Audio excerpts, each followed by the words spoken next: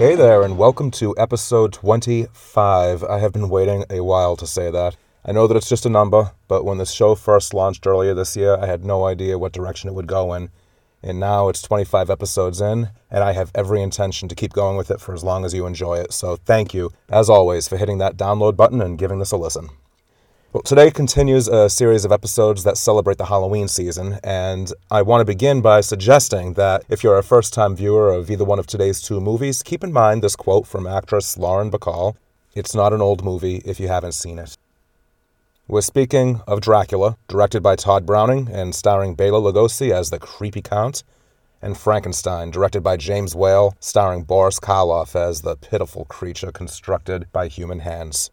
They were both released by Universal Studios in 1931, so this marks their 90th anniversary. Both films are adapted from 19th century novels by Bram Stoker and Mary Shelley, respectively. And if I may insert a side note here about Frankenstein, that is the name of the scientist who made the creature, not the creature himself. It's Dr. Frankenstein, or for you Mel Brooks fans out there, Frankenstein. So, as we always do, we'll begin with spoiler-free plot setups of both stories. Then you'll get the spoiler warning as we get into a deeper discussion. Some personal recollections of both films, some thoughts on the appeal for some people of horror movies in general, and what makes the genre something to be embraced, or for some people, something to be avoided. There will be trivia, there will be the poll results from last time, but best of all, I am thrilled to be able to say that I am joined today by Ian Graham from the podcast Cult Connections. He's joining us from Scotland, and I'll be bringing him on very shortly. I'm your movie-loving host, Frank, and this is Silver Screeners. For the record, in these spoiler-free plot setups, I am talking about the 1931 movies, not the books or any other film or stage adaptations. Dracula First, released on Valentine's Day of 1931, and no, you do not need to adjust your devices. You did hear that correctly. I'm gonna Sophia Petrillo the intro here, so picture it: Transylvania, a region that is today central Romania, 1893.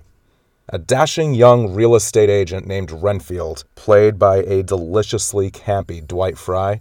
He is riding a horse-drawn carriage with a small handful of other people through the Carpathian Mountains. He's on his way to the castle of Count Dracula for a scheduled meeting to transfer ownership of Carfax Abbey in London. The carriage pulls up to what looks like an inn, and everyone gets out. The porter unpacks everyone's luggage, but Renfield asks for his luggage to stay where it is because he intends to keep going. Another carriage is meeting him at Borgo Pass at midnight to bring him to the castle of Count Dracula. The innkeeper recoils in shock and horror. As the woman who I think is supposed to be the innkeeper's wife, she makes the sign of the cross. In astonishment and horror, the innkeeper says to him, "No, you mustn't go there. We people of the mountains believe that at the castle there are vampires, Dracula and his wives. They take the forms of wolves and bats. They leave their coffins at night, and they feed on the blood of the living." And that intro alone just proves just how stagey this film is, but I don't say that as a knock against the film. For me, it is part of the appeal.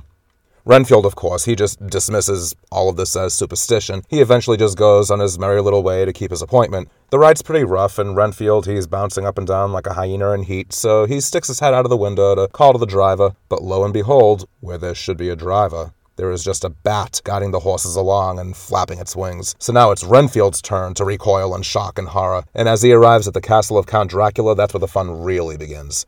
Let's leave it there and pivot now towards Frankenstein, released in November of 1931. This one opens in a dark and gloomy graveyard. You have mourners standing by an open plot. There's a funeral service going on, and once they leave, two men come along. One of them is a scientist named Dr. Henry Frankenstein, played by Colin Clive, and the other is his assistant, Fritz, played by Dwight Frye, Renfield himself from Dracula. Same actor.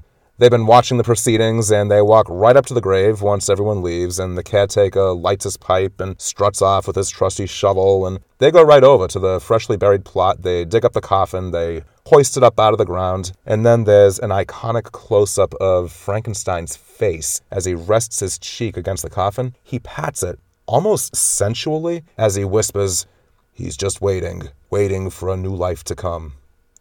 And let me tell you, this guy's eyes at this moment, They are wild. It's obvious that he's a few fries short of a Happy Meal in terms of clarity of thought and sanity, but together they lug this coffin up a hill and up to the gallows where there's the dead body of a criminal hanging. And Fritz climbs up to the top of the gallows. He cuts the rope to let the corpse drop to the ground. Dr. Frankenstein sees that the brain is useless because the neck is broken, you see. Well, I mean, yeah, of course it's broken. This dead criminal was hanged. I don't know why they needed to check, but I'm glad the scientists put 2 and 2 together to make 9. So fade out, and that's where I'm hitting the pause button for Frankenstein. Just a few fun facts now about both films, but this is where things are going to get a little spoilery. So this is your friendly warning, your spoiler alert as you now get to the 10 fun facts. 5 for each film. Warning, warning, warning. From Dracula. Number 5, the movie is based on the 1897 book written by Bram Stoker. The movie is produced by Carl Laemmle Jr., based on the stage play by Hamilton Dean and John L. Baldeston. John L. Baldeston was nominated for an Academy Award for writing the screenplay for 1944's Gaslight with Charles Boyer, Ingrid Bergman, and Joseph Cotten. This is the movie that got Ingrid Bergman her Oscar, or her first Oscar, I should say. Number 4. The 1927 Broadway play grossed over $2 million, and remember, that's in 1927 dollars. The studios, though, was still apprehensive to make a film version because the character is so grotesque. They took a gamble, and it worked out well for them. Number 3. Carl Laemmle Jr. He was the head of production of Universal from 1928 to 1936. He was the one who championed the film production of Dracula. He was fresh off of his Academy Award win for Best Picture for All Quiet on the Western Front, an Oscar that he received at the tender age of 22 years old. Next, Carla Laemmle. She is the niece of Carl Laemmle Sr., so Carl Laemmle Jr.'s cousin. She is the very first one who speaks in the movie. She's sitting in the carriage, and she is the first ever to speak in a supernatural talkie. You have to keep in mind that this is 1931. Talkies had only been around for about 4 years by this point. And number 1. This one is more of a self-indulgent fun fact, but the high school where I teach English and film and run a movie club, a few years ago, it was 2018, and the movie club took a look at this film. They watched Dracula. One of my students at the time, he turned to me after the movie was done, and he said, and I quote, "This would not have nearly as much impact if the movie were not in black and white." End quote. Score. I'll never forget that. And moving along to Frankenstein, the top 5 facts for Frankenstein. Number 5, despite the enormous success of Dracula, Universal Studio executives, they were still concerned about the prospects of a movie based on the book Frankenstein. The Dracula book was only 34 years old, but Mary Shelley's book was published in 1818. But again, they took a gamble, and again, it paid off.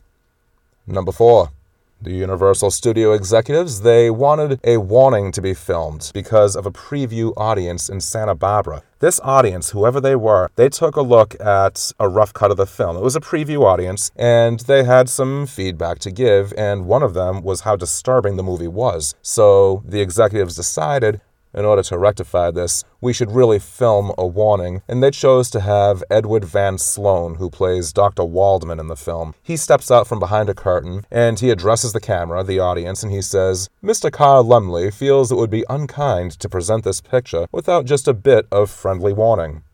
And he goes on to say how the movie may thrill you, it may even shock you, and so on and so forth.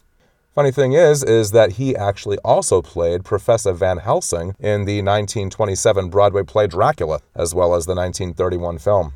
And as a side note, this warning, it was parodied by Marge Simpson in the very first Treehouse of Horror episode of The Simpsons back in 1990. Number 4. Dwight Frye, Renfield in Dracula, and Fritz in Frankenstein. As a result of both of these roles, he was typecast as the horror sidekick. The character of Fritz is not in Mary Shelley's novel at all. The first time Fritz appeared as a comic sidekick was in an 1823 stage production called Presumption, The Fate of Frankenstein. Mary Shelley herself sat in the audience and she watched this. She saw it, she saw this character, and she is said to have enjoyed the effect that the character had on the audience. So she gave it her blessing. Next, Jack Pierce. There is no way we are going to talk about the movie Frankenstein without a shout out to Jack Pierce, makeup artist Jack Pierce, who gave the creature his famous look. He used black shoe polish on Boris Karloff's fingertips to look like blood was settling in the extremities. Boris Karloff removed the bridge from his mouth and sucked in his cheek to get that gaunt effect. Now, Boris Karloff, with the costume and makeup on, 48 pounds worth of costume and makeup, 7 feet tall. And he was in full makeup apparently one day. A secretary at Universal Studios saw him, and, so the story goes, she fainted when he smiled at her in costume. Carl Laemmle Sr. said to Boris Karloff, "We can't have this happening every day." So he ordered him to wear a blue veil and be escorted to and from the commissary for lunch every day so that nobody would have to suffer the ill effects of taking a look. Laemmle is said to have commented, and I quote, "Some of our nice little secretaries are pregnant, and they may be frightened if they saw him." End quote. We'll just leave that sentence right there for you to digest. And next, the book Frankenstein, written by Mary Godwin. It was spring of 1816. She would later become, of course, Mary Shelley. She and her lover, Percy Bysshe Shelley, their infant son William, and Lord Byron, they were vacationing together in Lake Geneva in Switzerland. Unfortunately, the weather was atrocious. Constant rain, electrical storms, and there was near constant darkness, actually, because of an 1815 eruption of Mount Tambora on an Indonesian island. So there was ash and pumice, 60 megatons of sulfur into the atmosphere. It was a 4-month-long eruption, resulting in one of the coldest winters on record. It's actually called the Year Without a Summer, one of the coldest and wettest years in Western Europe in recorded history. So they couldn't do their usual summertime activities, they couldn't go jet skiing or anything like that. So Lord Byron turned to them and he said, "Hey, let's each of us write a ghost story for each other." They agreed to do this. She had trouble coming up with an idea, but inspiration finally hit. She wrote a little bit down. She shelved it until the summer ended. She picked it up again, resumed it in August, and eventually the idea was expanded into a novel. And number 1, the identity of Frankenstein's creature was meant to be a mystery. So if you take a look at the opening credits of Frankenstein, it does not say Boris Karloff. He does not get billing until the end credits. In place of his name, there is a question mark to emphasize that we have no idea who this dude is or where he's coming from. In order to continue to preserve the mystery, they also turned to Boris Karloff and said to him, "You're not going to be going to the premiere." So he could not attend the premiere in New York City, which was Friday, December 4th, 1931. The movie grossed over $1 million in its first release, double the take of Dracula. After the preview audience at Santa Barbara spoke up, yes, the warning at the beginning was added. The scene of Maria drowning, the little girl, that was cut. There was also a happy ending added. Dr. Frankenstein was supposed to originally die in the windmill. Also, in England, the scene where he's chasing Elizabeth around in her wedding dress, that scene was cut in prints of the film that was sent to England. So there you have it, the fun facts for Dracula and Frankenstein. And there are just 2 more items of business before I bring on today's guest, and that will be the poll results and the trivia. This week's poll put out the question of which of these 2 characters, Dracula or Frankenstein's creature, you would want to team up with against the other if you had to choose. And in a landslide, most of you sank your fangs into Dracula. Edward R. said, Dracula, he could hypnotize you to do anything. And Ed, I want you to know that I love that comment because it reminds me of one of my favorite lines when Dracula turns to Van Helsing and he says, "Come here, come here." Mary C., she says simply but effectively, Team Dracula. Great to hear from you again, Mary. Mike W., he says hard choice, but he goes with Frankenstein's creature. Alicia W., she also goes for Frankenstein's creature, saying we would just eat a lot of garlic and go out in the daytime. David A. from the podcast, I'd give that 10 minutes. He says I would team up with Dracula. He has the edge on Frankenstein's monster for sure. And check out this guy's show. I'd give that 10 minutes if you haven't already. It is well worth subscribing to. Over on Twitter, all votes for Dracula, every single one of them. And on the gram, on Instagram, that is, Nufo says, Bela Lugosi will always be my favorite, but I do like Karloff too. And they were also good enough to point out that I was 1 year off when I posted a publicity photo for The Raven, which they both starred in together. I had said it was 1936, but it was actually 1935, so thank you, Nufo. Duly noted. We have been in contact about that. And as for the trivia, in the last episode, we looked at George A. Romero's Night of the Living Dead, and the question then was, what 1993 movie, based on a Stephen King book, starring Timothy Hutton in a dual role as a writer and his alter ego, was directed by George A. Romero? And the answer is 1993's The Dark Half, starring Timothy Hutton. Tommy G from Rewatch, Relive, Repeat Podcast, or R3 Podcast NZ, or NZ, depending on where you live in the world. He nailed it, and he says Timothy Hutton is brilliant. He starred opposite Johnny Depp in one of my favorite films, Secret Window. Yes, Tommy, Secret Window, good call. I saw that when it first came out, around the same time as the first Pirates of the Caribbean. It's worth revisiting. I haven't seen it since then, but I'm going to have to take another look at it, so thank you. David A. from I'd Give That 10 Minutes says that he has heard of The Dark Half, but he has not seen it. And to be honest with you, Dave, I went through a phase years back where I watched every Stephen King adaptation that I could get my hands on. And after having just seen Timothy Hutton in Taps with George C. Scott and in The Falcon and the Snowman with Sean Penn, I wanted to see more of Timothy Hutton as well. So putting the two of them together was like a gift from the movie gods at the time. JC also answers The Dark Half. Great to hear from you again, Jay. And thanks to Dan B. for answering as well. That Sherry Bombs podcast has this to offer. The Dark Half, which is very underrated. And yes, I agree with that. It didn't do so hot when it first came out, which is too bad, seeing as how Misery did so well just a few years earlier. The New World Pictures podcast seconds that sentiment, saying that The Dark Half is very underrated, as does the Film Effect podcast. They say not only is it underrated, but it also helped to inspire the new horror movie Malignant. And Hugh B., he says that he hasn't actually seen The Dark Half, but wanted to know if it's worthwhile. But it sounds like the Cherry Bombs podcast and the New World Pictures podcast and the Film Effect podcast all answer that question for me. So thank you to all three of you again, and everyone be sure to check out their shows. And Hugh, great to hear from you. And this week's trivia question: what Academy Award-winning actor plays Dracula in the 1992 feature film directed by Francis Ford Coppola? Send your answers on over to Twitter at FilmBuff1974, or you can post to the Facebook group Silver Screeners. You can go on Instagram at FrankMendoza1974, or you can simply shoot me an email, frankmendoza@yahoo.com. This question is going to be posted across all the socials as well, so keep your eyes open in order to get a personalized meme and a shout out in the next episode. And at this point, let's shift gears again, because it is high time that I bring Ian Graham into this conversation. As I mentioned, he is located in Scotland, and he hosts the podcast Cult Connections. We have been following each other on Twitter now for a while, and we've listened to each other's shows. He's got some great stuff that he brings into each and every one of his episodes, but I will let him be the one to tell you about that. We're, of course, going to be talking about both Dracula and Frankenstein, the 90-year-old legacies of both films, climb into Dracula's buggy, gulp down that garlic, and never say you're invited to a vampire if you want to save your neck. Ian, welcome to the show. Hi there, Frank. I really appreciate you taking the time to come on the show today. This is going to be great. As I've just mentioned, we've been following each other on Twitter for a while, so it's really cool to meet you virtually and to have this collaboration, which will hopefully be the first of many.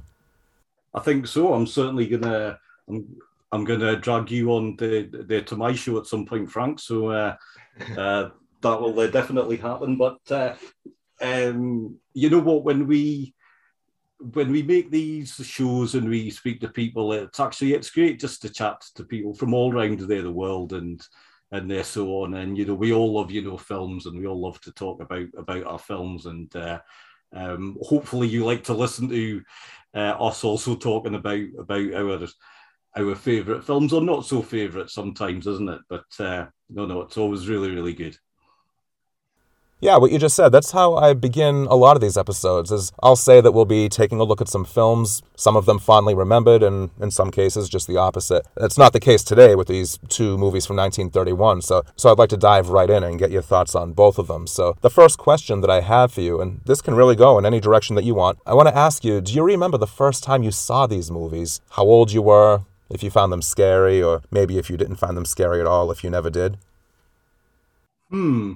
It's interesting. So thinking back, it can be difficult to filter out sometimes, so when you do go way back to their sort of childhood, it's easy to get things mixed up in your head, isn't it? Especially with these two films, because, they set the tone for so many things that, came sort of afterwards. And I think even if you've never watched these films, you'll definitely know a lot of their sort of images and the dialogue as well. Obviously, especially I think their Frankenstein. It's got one sort of particular line that I think most people probably actually do know. However, thinking back to my sort of childhood, the images were always there. You would see them. You would see, sort of posters and, clips from the films would be in various, their sort of TV shows and things like that. And there was, when growing up in the Britain in the 1970s and the 80s, there was still a their sort of tradition where these older films would be shown a lot, so they would be on their sort of TV and their things like that. I can't say I can remember specifically watching these both, but I'm absolutely certain that I did. One sort of uniquely British thing. So certainly, I think they're sort of growing up is that obviously if we didn't have the Universal films, then we wouldn't have had the Hammer, their horror, their films either. So when you grow up in the UK, these films were on all the time. So Dracula, Frankenstein, and all the various spin-offs from these films, they were on the television all the time. It's interesting to hear you say that, because I do want to ask you, being from Britain yourself, I'm curious, and you've pretty much already answered this, but I'm curious about how often these films might be shown on television, or if they would be in movie theaters, basically how they were exhibited overseas. Similar probably to what we have here in the States, if there are films that are quote-unquote imports, from different parts of the world, they may sometimes be screened in mainstream movie theater chains, especially if they hit it big come Oscar season. I think particularly of Parasite from a couple of years ago. But generally, more often than not, you have to seek these films out at a small independent theater or at an art house theater. Because I'm right outside of Boston, though, it's not really an issue for me to find them. Because, there's a lot of theaters around here that I've been going to for years. These movies were shown, you said, on TV quite a bit? Oh yeah, definitely, and I think as we obviously have a shared their sort of language, it makes it easier to actually watch these films. So they are English language films, and they're growing up pretty much every their sort of American studio film would be shown over here. So whether it be in their cinema at the time, or maybe later on for some of the smaller ones, they would almost always, all of them, be on their sort of television, certainly film-wise. A bit different when it comes to sort of TV shows. I know obviously we are talking about film, but a lot of American TV shows we didn't get just because there's far too many of them. And they're growing up. We had 3 TV there channels, and it wasn't until I think it was 1982 when we eventually had 4. So, which would mostly show, British made their shows. So we would have big American their sort of TV shows, but not all of them. Like there's so many ones that you would have grown up with. There, Frank, that we didn't get, and sometimes we'd never even heard of. So, it's quite funny, an interesting one. And this isn't related to the Universal films whatsoever, but talking there to people now, as regards say sitcoms. So obviously in the States, I think in the 50s and the 60s, shows like I Love the Lucy were absolutely huge, so that was a huge show. We never got that, it just wasn't shown over here. So that's interesting. So we have a cultural, so we have a shared they're sort of cultured, but there are some big bits they're sort of missing. However, these films are absolutely, everybody knows them here, or everyone of a certain age, definitely knows them. Oh, for sure. Yeah, yeah. No, and the thing of it is, let's be fair, Dracula and Frankenstein, they may be technically American films. I mean, produced by American studios and released, distributed by American film companies. But these stories, they're not American in origin. Neither one of them is. Neither one of them started out as an American story. And Ian, you mentioned American sitcoms. And again, let's face it, most of the U.S. sitcoms that tend to be regarded as among the best, All in the Family, Three's Company, and maybe even in more recent years, The Office. These American shows, these comedies, they all began as British shows. We just swiped them. Yeah. We didn't steal them. We bought the rights, but we stole them. We like to go around, saying, oh, Hollywood entertainment capital. But to be fair, and I was saying to you before we began recording, that I teach high school English, and for years I've taught the book Frankenstein. And if you take a look at the book and then at the 1931 film, the differences are remarkable. A lot of that was the result of what the studios felt would probably be the most palatable for movie-going audiences at the time. The same with Dracula, which was adapted from the Broadway stage play, which in turn was adapted from Bram Stoker's book. I'm curious as to what drove some of those decisions. Was it a matter of making things more relatable for the target audience at the time? Like, for example, when there was that preview audience, at the beginning of Frankenstein, you have Edward Van Sloan walking out from behind the curtain and giving the audience a warning of, it would be unkind to not give you the friendly warning, blah, blah, blah. And that was thrown in at the insistence of Universal after Santa Barbara. So the execs were nervous that the movie may have taken a few steps too far, but the novel is much, much worse in terms of grim plot turns and disturbing content.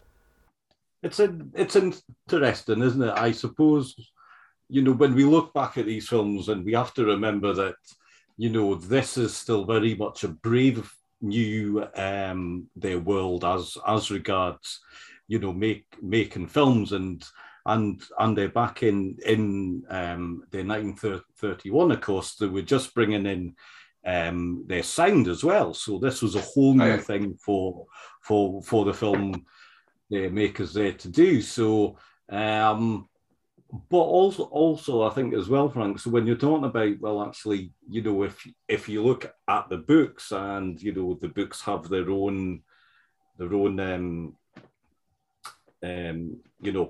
plots and their own sort of view of their things, and how can you represent that in a visual format? How do you take a lot of the ideas and something that will sort of chill you when you read it, so there will be sort of passages there that talk about a lot of things that you probably can't really represent that well just up on their sort of screen. So I think that's the big thing, isn't it? And I think also, and actually to think about a film that's just a way to sort of come out, but that's based on a book that a lot of people love. So if you love their sci-fi like I do, I watch a lot of their sci-fi, and it's very much my sort of first love there when it comes to films. But Frank Herbert's the Dune. Now that's a huge book, and a lot of the themes and a lot of the plot and that are not easily rendered in a visual format. It's actually difficult to make a film of this sort of book. So we're still at that stage now. I've heard a lot of good things about the new version of the Dune. However, I have doubts in my mind that this is going to be the version of it, because we've already had two their goes at it, and they're good. I like the David Lynch's film. I like the mini series as well, but they don't get to the core of it. And but I think that's the trouble when you love a book as well, and then you watch a film their version. That's always going to be in in your head. But Dracula and Frankenstein are so universal now that you will have sort of favorites. Like you will have a favorite vampire film, or you will have a favorite film that looks at the same elements that their Frankenstein, does. But you can go and read the books and love them, but love them for different reasons. Oh, for sure. Yeah. Frankenstein is a great book, but the Boris Karloff film, I can't say the book is better than the movie or the movie is better than the book, at least with this particular example, because there's such different animals. It's apples and oranges, and if you take a look at the film, there's so much to love about it as a lover of film. I mean, we could talk for hours about Karloff and everything he brought to the character. We could talk about James Whale and his legacy as a director and everything he brought to the table, plus the fact that it spawned all of these, as you said, all of these sequels, these spin-offs, The Bride of Frankenstein, The Son of Frankenstein, all the Abbott and Costello meet, fill in the blank, Frankenstein, Dracula, The Wolfman, whoever.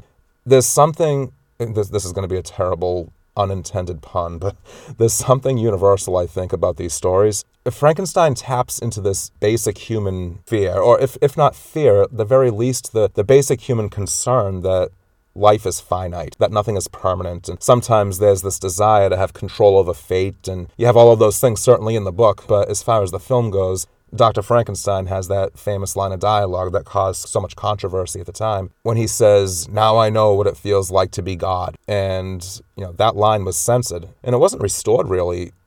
I don't think it was restored, until one of the video releases in the 90s. I don't know, as controversial as something like that may be, it does speak to a very strong human emotion. And fear is something that everybody feels at one point or another about anything in life. So I think that's part of the reason why horror movies sometimes unite a lot of fans, because it is a shared emotional experience, whether it's in the form of a jump scare or seeing someone run away from the boogeyman or a fear of, extraterrestrials or monsters coming out of a swamp. There's something elemental that people can relate to. And some people like to confront their fears, and that's where you might have your horror movie fans in some cases. And then there are those people who may not want to acknowledge them. They don't care to see them. They may prefer to think about something more uplifting than something like Frankenstein meets Dracula's daughter or something, I mean, it's interesting, isn't it? I think it's people might be sitting and listening and thinking, well, actually, why are these two guys going 90 years back and looking at these films?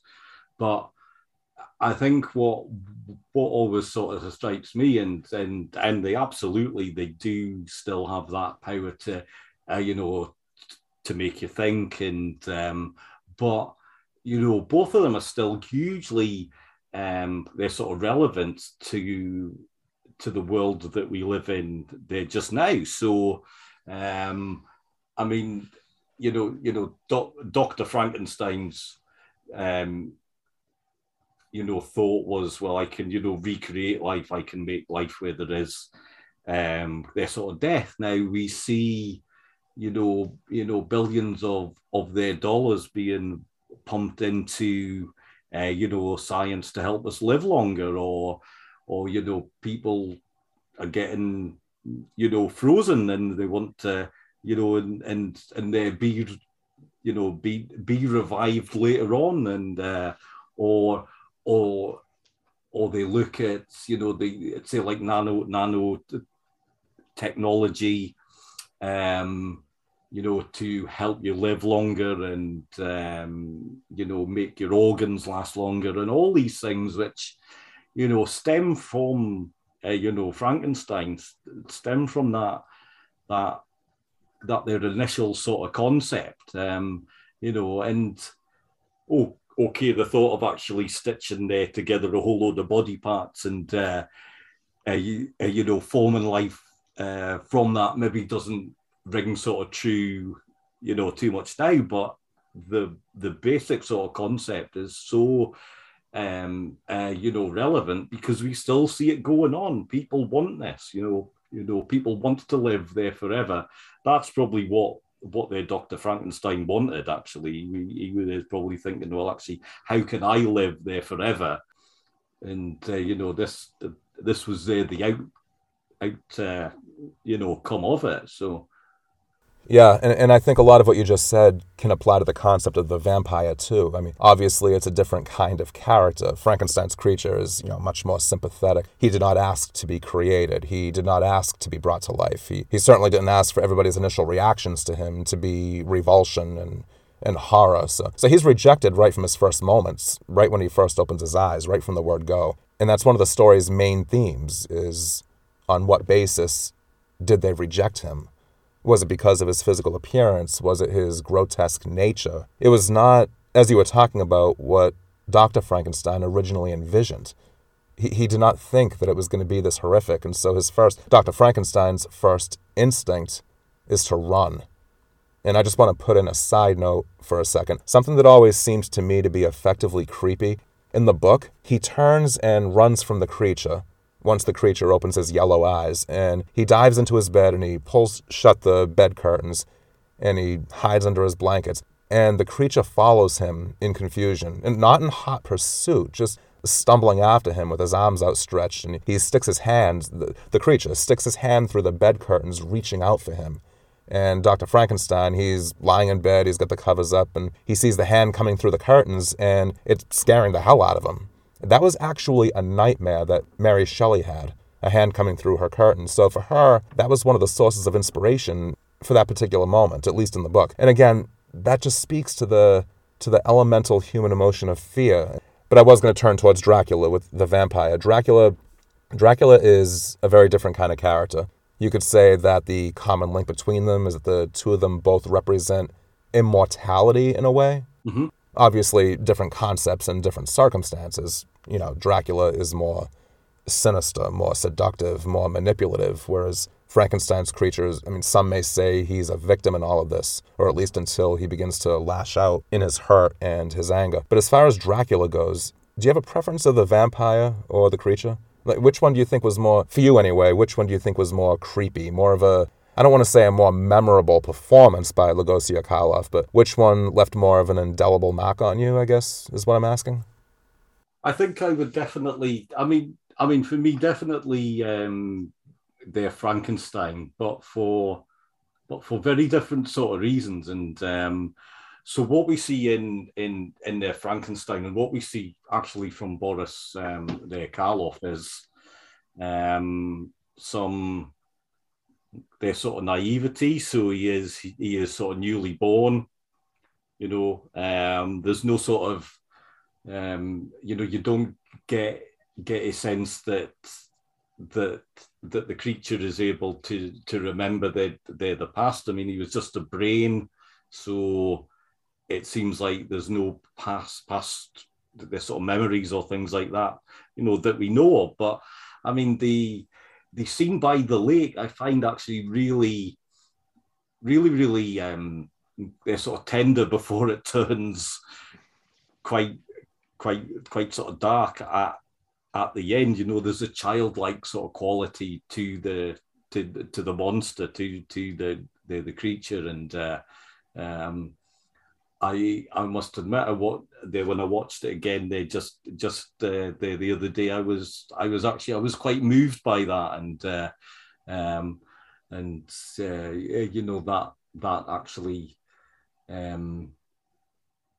made me think a lot about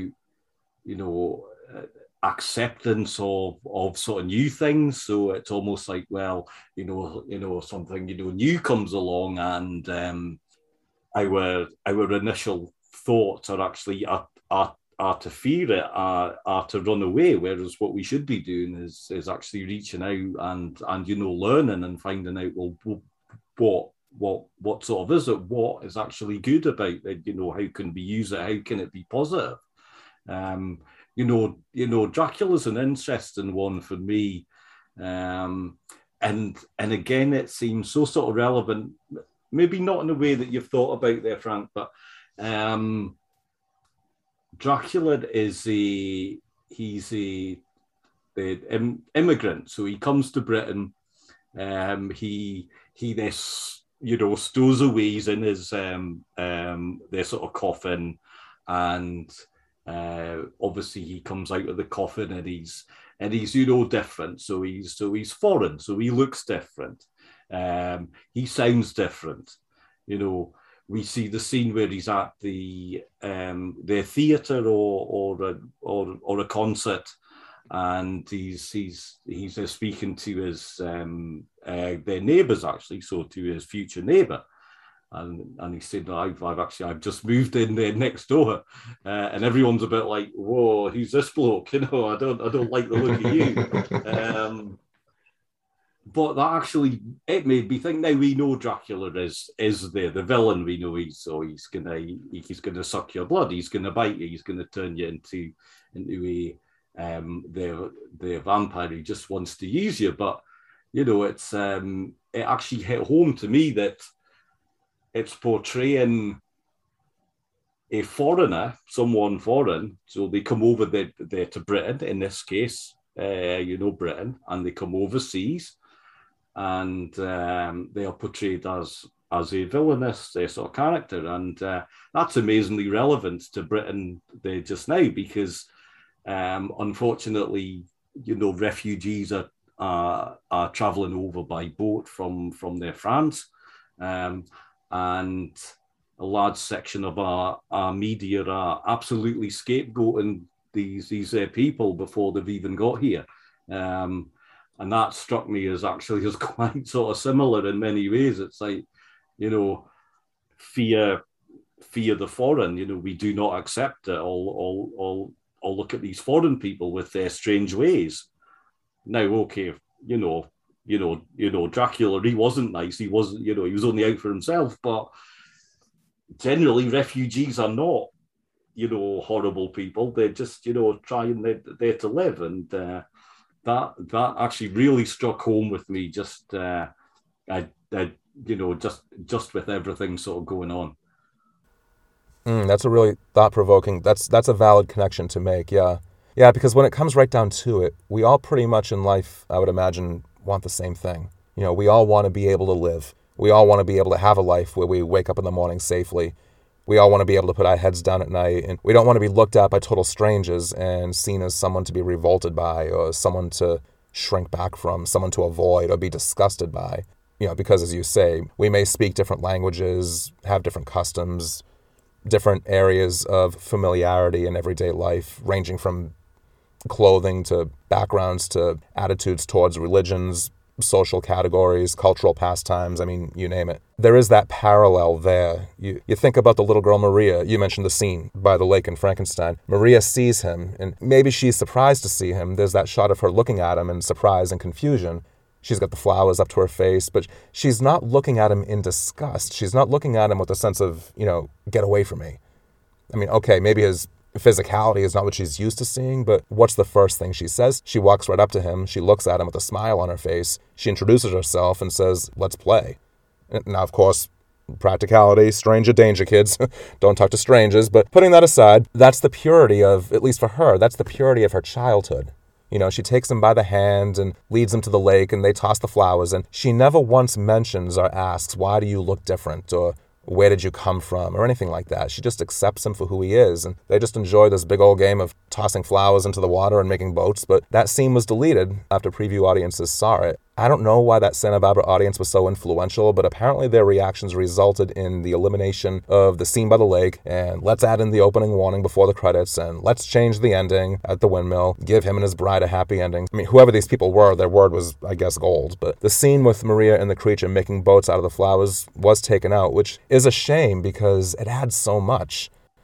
Yeah, And to piggyback on what you were saying, when you see his reaction after he throws her in the water, he's completely confused and terrified. He has absolutely no idea that what he was doing was anything dangerous or untoward. He thought that I throw in the flower and it floats. I have no more flowers. Oh, here's a kid. I throw her in. Does she float? Now, yeah, obviously the concept is pretty monstrous, picking up this little kid and just chucking her into the pond, but without that footage of him panicking and looking terrified and running off once he sees what he's done, you lose the sense of conscience, of remorse that he feels, and responsibility even, if you know what I mean. This isn't just some mindless boogeyman, and without seeing his reaction to seeing her sink, it reinforces the notion that anything unfamiliar is evil. Well, I mean, it sort of speaks about their sort of parenthood as well. Now, Dr. Frankenstein has run away from his own their sort of creation and his their responsibilities. Actually, it's up to him to teach the creature. He made him, but actually he's running off and he's denying any kind of responsibility. It's like, yeah, yeah, yeah. But I mean, this is it. It speaks to universal sort of concepts, doesn't it? There is the innocence of their children, but there's also the acceptance of their children as well. It's before all of the horrible stuff that parents and their society sticking into young sort of minds about fearing things and all these horrible sort of negatives. Whereas what we should actually be doing is to nurture our sort of children and actually be sort of happy that they are able to accept new thoughts and all of those things. So it's still so sort of relevant. And as far as the film goes, in that particular scene, those performances really do bring out that tenderness between them. I mean, at least until he throws her into the water. It's a moment that adds layers of meaning to really what is at the core of the story, at least this particular version of the Frankenstein story. In fact, the actress who played the little girl, Marilyn Harris, she loved Boris Karloff. She said he was gentle and kind, and she wasn't getting that from home. Her mother was sort of an archetypal, overbearing, dominating stage parent kind of a thing. She was always on this poor little girl's case about her weight. Watch your weight, don't eat this, and, keep your figure. So they filmed her being tossed into the water, but then they had to do a second take. So James Whale took her aside, and being tender with her, she's a little kid, he said, "Marilyn, we need to do it again. I hope you don't mind. It's probably not going to be pleasant to be tossed into the water a second time, but if you agree to do it a second time, I'll give you anything you want." And she thought about it, and she said, "Okay, if I do it again, I know what I want. 12 hard-boiled eggs." Strange request. That was food that her mother would not allow her to eat at home. So they did the second take, which is the one in the film, and he was so impressed that he surprised her by giving her 24 hard-boiled eggs. But she loved Boris Karloff. I've seen this in documentaries and YouTube videos from a lot of people who knew him. He was sort of the gentle giant. Everyone loved him, which is ironic, because he plays what would become one of the most recognizable horror movie. I don't even want to call him a villain. I'd call him a Hollywood creature of the era. Yeah. I mean, and that's a testament to the talent of the man. It's funny, like you can see, even when he's layered in, the makeup and the costume and all that stuff, that he can actually give a performance full of warmth and their sort of innocence and fear, and express all of those all of those things. So it really stands out, and that's why his name is actually they remembered so much more than sort of others, isn't it? So. Oh yeah. You mentioned the word Frankenstein, and people automatically know what you're talking about. Even if they haven't seen the movie, they get the association. Yeah, yeah. That's it, and that is the power, and that's the strength of these films, isn't it? That they are sort of timeless in many ways, and here we are. There's there's a bloke in their Scotland, Frank, you're in the States, and we're sitting here 90 years on, talking about them. I think that actually sums it up, doesn't it? That's how good they are. That's just it. If you went back to 1931 and told anybody involved in these productions that in 90 years' time that there'd be this conversation happening between two guys, one in Europe and one in the States, I mean, their minds would be blown. Yeah, exactly. That's it. That's the testament. That's what makes great their sort of art. It's great their film they're making, that these images are are so sort of powerful, and that we know them so well that we are actually doing that. And if you don't know the films, go and seek them out and give them a watch. And that's the thing; it's so relevant as well. I mean, we think of the sort of Dracula. Now, I watched the Lost Boys there last night, so it's an iconic 80s film. It's I think of it's got all those great young they sort of actors, and they look stylish, and they're so on, and the music's great, and it's got all these scenes in it, but we look back fondly on it, and it's a film that we love. And all these other vampire films, the Twilight Saga, vampires and werewolves, all those things, and it sort of generates it resonates there throughout. We're still watching these films in it, and it was because of these two all the way back then. And the Mummy films. I mean, again, that's carried on. Hammer did their version, and then there's the '90s versions where it's big action films that give the audience something else again. I think less said about the Tom Cruise version, the better, to be honest. But again, that's another version. So they are timeless, and they live on, and you can take them in so many different sort of places, like the Lost Boys. That's a teen film, and it resonates with sort of teenagers and growing up, and their acceptance. Or I've seen there's vampire films that talk about the the HIV and sort of AIDS, and can talk about very serious themes within a vampire picture. It can do that, so very relevant to the times that they're made, and you can use that to tell all kinds of different stories, and that's it, and it all comes back down to 1931. Oh, yeah. No, these movies, they saved Universal Studios financially, but they also launched this whole subgenre that might sometimes get written off as just schlocky fright fests, but there's really more food for thought to offer than most people would give them credit for. Yeah. This is it. I mean, it's inspired filmmakers and writers and their TV shows, and bands who write their sort of music on these very themes. It's it inspires so many things, and lives on, and I'm sure it will still live on.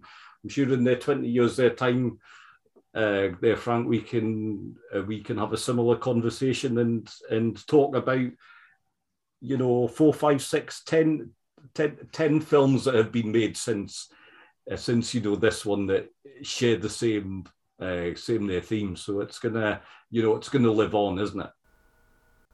It's a pretty safe bet that as long as people continue to see these movies, then they'll continue to make them. Not necessarily always a remake, but adding their own personal spins to them, their own visions, their own renditions of these stories.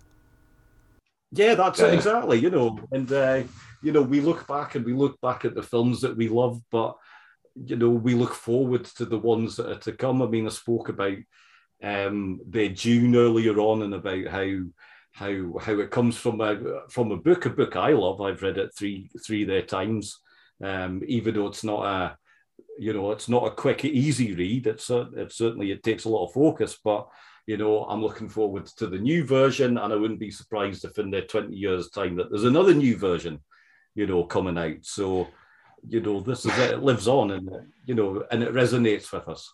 And I will admit that the 1992 Dracula and the 94 Frankenstein, Francis Ford Coppola, Kenneth Branagh, I like both of those movies a lot, but you can't stack Robert De Niro against Boris Karloff and say which one is the better, creature. Yeah, yeah. Two different kinds of filmmaking, from two different eras. So who's to say that one is, inferior to the other? It's it's a fascinating thought, and it's something that I try not to sort of go down. So, when we see on social media and we read, uh, you know, books, and there's magazine articles and polls everywhere, or what's your favorite horror film? List your top 10 sci-fi films, or list your top 10 worst horror films. And you know what, for me it's just what we like, and we don't like what we don't like, and it doesn't really care. And it doesn't really care what other people like or don't like, because there's room for it all. That's the thing. There's so much room out there. When we get obsessed with lists, and we must have a favorite film of all their time. Now, I've got a favorite film of all their time. It's not the best film of all their time. I know a lot of people don't like it.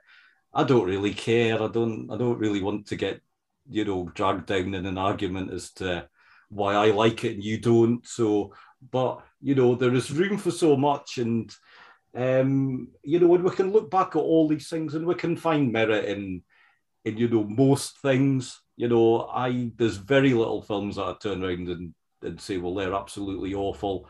And I don't pour scorn on anyone who likes something I don't like, because the world would be very, very boring if we all liked the same thing. So, well, there'd be nothing to discuss, no conversations to have. Exactly. There you go. Well, it's all subjective, personal experiences.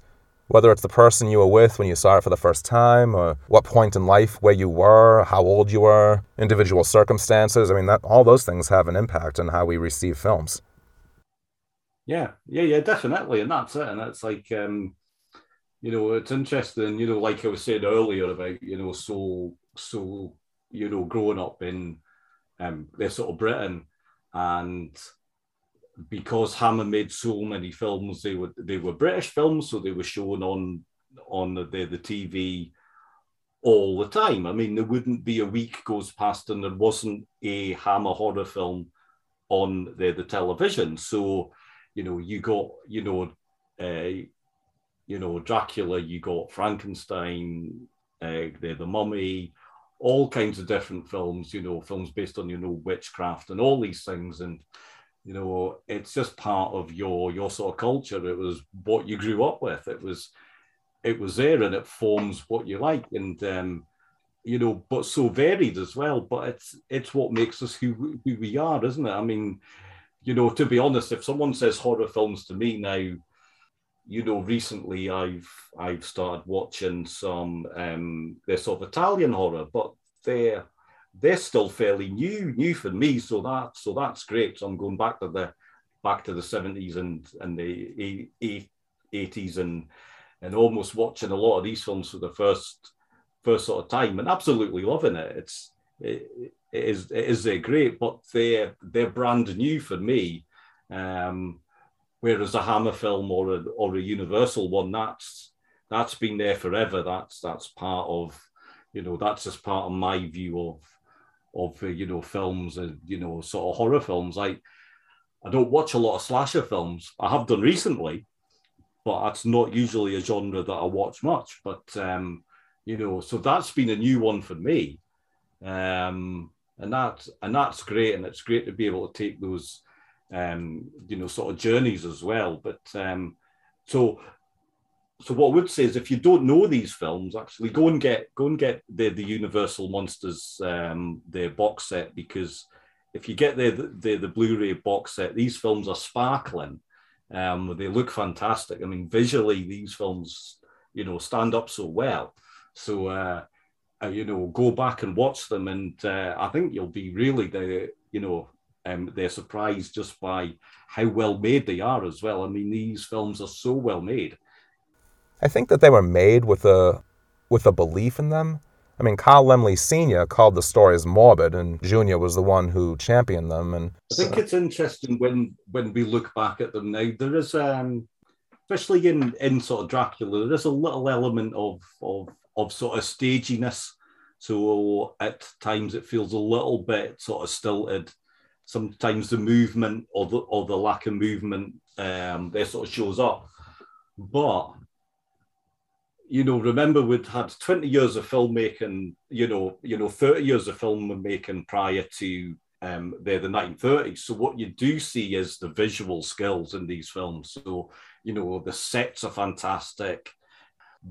One thing I take from the Frankenstein now, he's in his lab. It's in this old windmill. So you've got these fantastic walls. It looks huge. It looks lovely.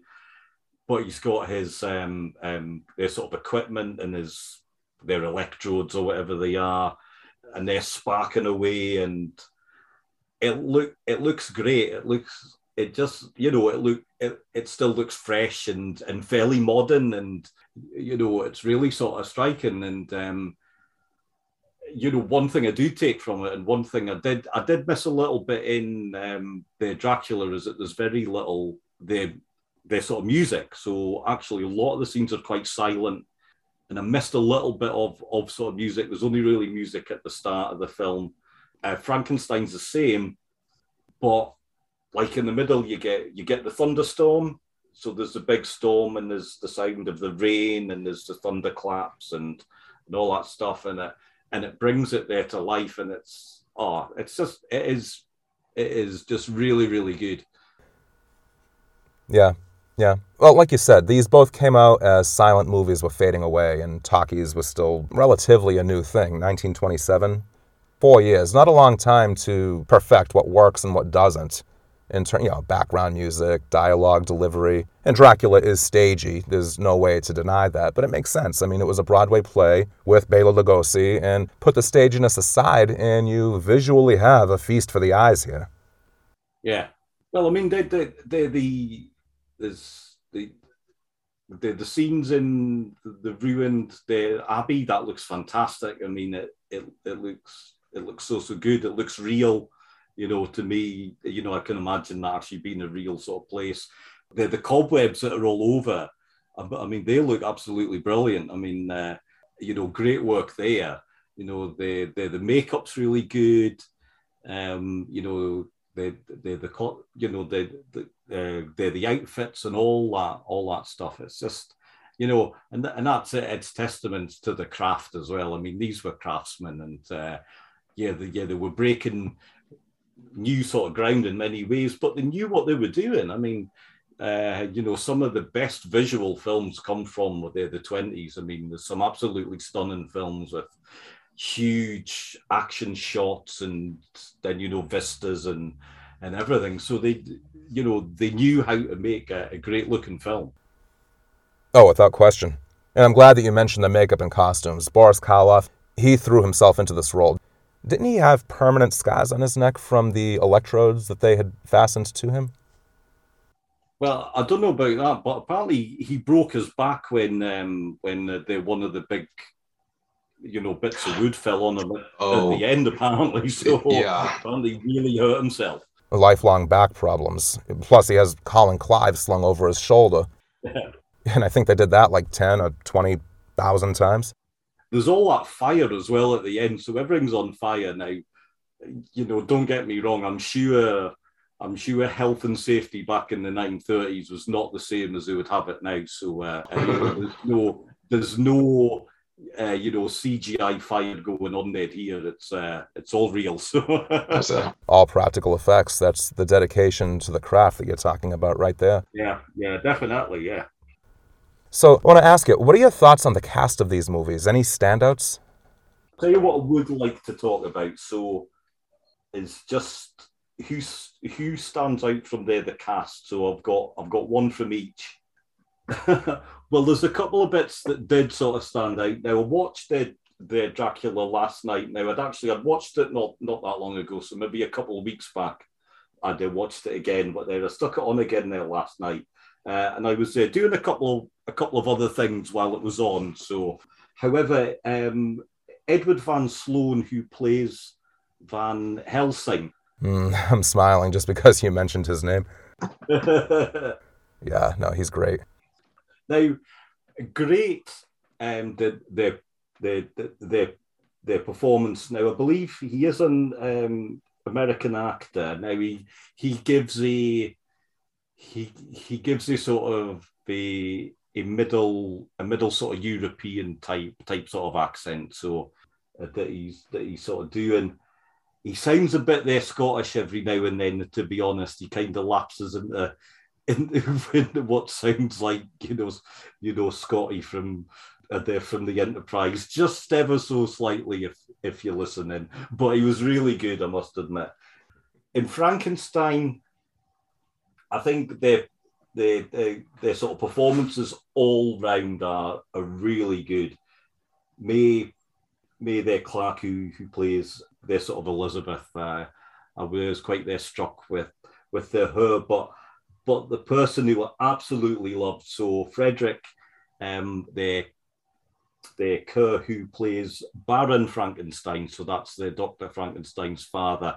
He's absolutely brilliant. I just love him. He absolutely steals every scene that he's in. So he was just absolutely brilliant. I loved it. It was so good. And you could see, and that's the thing. I mean, you can see these actors. When you look at their sort of credits, and a lot of them obviously come from a theatre background, but had made films during the silent era and then into the talkies and onwards as well. Obviously, Karloff's films, stretched well past this sort of era, but that's that one really stands out to me. So a big thumbs up to Frederick Kerr. There, he was absolutely superb. You have created a monster, and it will destroy you. Yeah. Well, his son's going to destroy him. Yeah, I mean that's the thing. No wonder he's chugging back the wine in seem to enjoy that. So. I did love, and I know that this is a polarizing opinion, but I did love Dwight Frye in Dracula. I mean, his performance has been roundly criticized as completely over the top and hammy, with his maniacal laughing, his going on about the rats and the spiders, but it's just so much fun to watch. I gotta hand it to him, though, for the way he plays Fritz in Frankenstein as well. I mean, the way he jumps a mile high when he drops the jar of the normal brain and you hear the random cymbal crash or some such thing. Of course, you can't watch that without thinking of Marty Feldman in Young Frankenstein. That's a good year. We have to give a shout out to Young Frankenstein. And there you go. See, that's that's the power of it, isn't it? That's the influence or the turn that you can take. So you can have a spoof version of Frankenstein, and that works really well, and we remember fondly, and Gene Wilder and Marty Feldman, and great they're sort of actors, and they do their spin on it. But that's the thing, you can take it anywhere that you like, and say all kinds of different things. You can have fun, or you can be serious, and it's all there. It's all good, and it's all come right from there here. If there's one thing I love as well, and I think probably that we don't talk about sort of too much now, I was chatting with my friends, and we're looking forward to going to see the new their Bond their film. So obviously, if you're they're sort of British, you love their James Bond. You cannot get away from that. And let's face it, the rest of the world loves it as well. But it's about 2 hours 40 minutes long now. That's a long time, to be sitting. And now I'm sure it's going to be good. I know I'm going to absolutely love it. These films pack it all in less than, I think, 75 minutes for their Dracula. I think there's 70 minutes for their Frankenstein. It's packed in there. No frame is wasted. So, and that's a great thing, isn't it? You can think, oh, I'm going to watch a classic film. It doesn't actually last that long, but that's because it doesn't have to. They make it so well, and they pack it all in, and it just feels absolutely right. So, I think that's when Frankenstein's creature comes to life. It's pretty much almost near the midway point through the movie, isn't it? Yeah, exactly. Yeah, but I mean, the build-up's so well sort of done, and it sets the scene. Oh yeah, that's just it. It's the character development and the exposition. It's all done in a way that keeps you watching. Yeah, but I mean, for me, you don't have to. I mean, films these days are getting longer and longer, and it's like, nah. I must admit, I look back at probably most of my favorite ones from say the 80s, and nothing's longer than about an hour and 40 minutes maximum. Even the best films back there, 90 minutes, and it's it's done. It's told a story. It's told it well, and you don't feel like you're missing anything. You're satisfied that they're the end of it, and these are just they are the same. And wouldn't it be great, to think, you could go back to the 30s and you could sit through a proper night at the movies, and you'd have a serial and a shorter feature, and a their sort of animation, and then you'd end up with a great film like these two. I think that must have been absolutely brilliant. Yeah, for me, the perfect fall evening would be seeing both of these movies as a double feature up on the big screen a Friday or a Saturday night. Yeah, there you go. And you'd still have, time there to go off and do something else as well. So, you wouldn't go home and go straight to your bed because you'd sat through 5 hours of, exposition. I'd just keep it going. After the double feature, I'd just go home and throw in The Wolfman and The Invisible Man and just make it a marathon. Exactly. Yeah, exactly. I know. Exactly. It makes you want sort of more. So, whoever's listening, do go and get that Blu-ray set. It's absolutely brilliant. So I second that wholeheartedly. yeah. Well, this has been fantastic. Ian, thank you so much for coming on the show today. I want to give you the chance to tell people how they can find you, what your show is all about, Cult Connections, whatever you want to say about it. Sure. So I launched my podcast in the January, and it's been going really well. I'm really really pleased with that. So again, we talk film and the TV. I say we, it's me, and it's a different their guest every week. Sometimes more than one. But what we do, so there's a theme for each episode, and we talk about three things. So either three films, three their sort of TV shows, or a mixture of sort of both. And there's a common theme, and sometimes it can be quite obvious. So it might be their actor, or their director, their sort of writer, or it might be slightly different. So this week we're talking about their prop that actually turns up in their three very different films. So if you want to know what links a Disney a Disney film from the 70s, the biggest film probably ever that changed the face of sort of cinema, and a adaptation of a British their sort of classic, then this week has you there covered.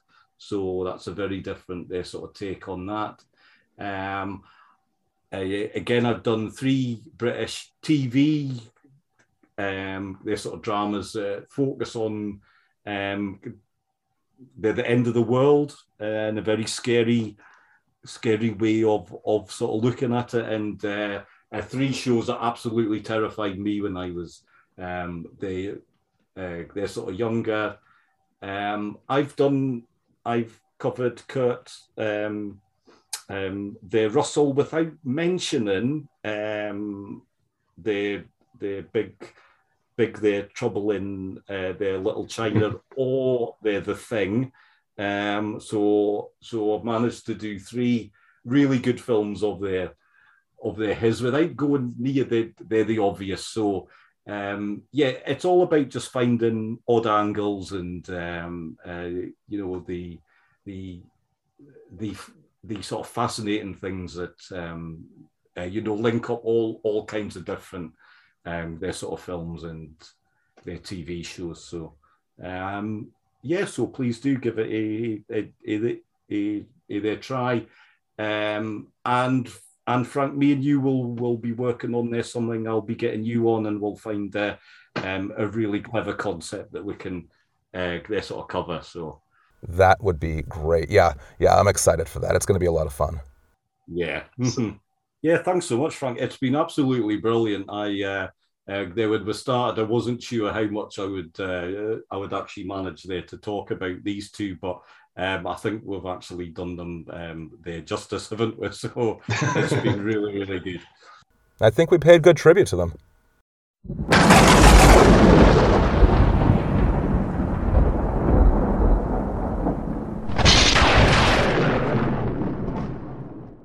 And that wraps up this special episode on the 90th anniversary of these two cinematic wonders to behold. Ian, once again, thank you for taking the time to come on to Silver Screeners today. It has been a genuine pleasure.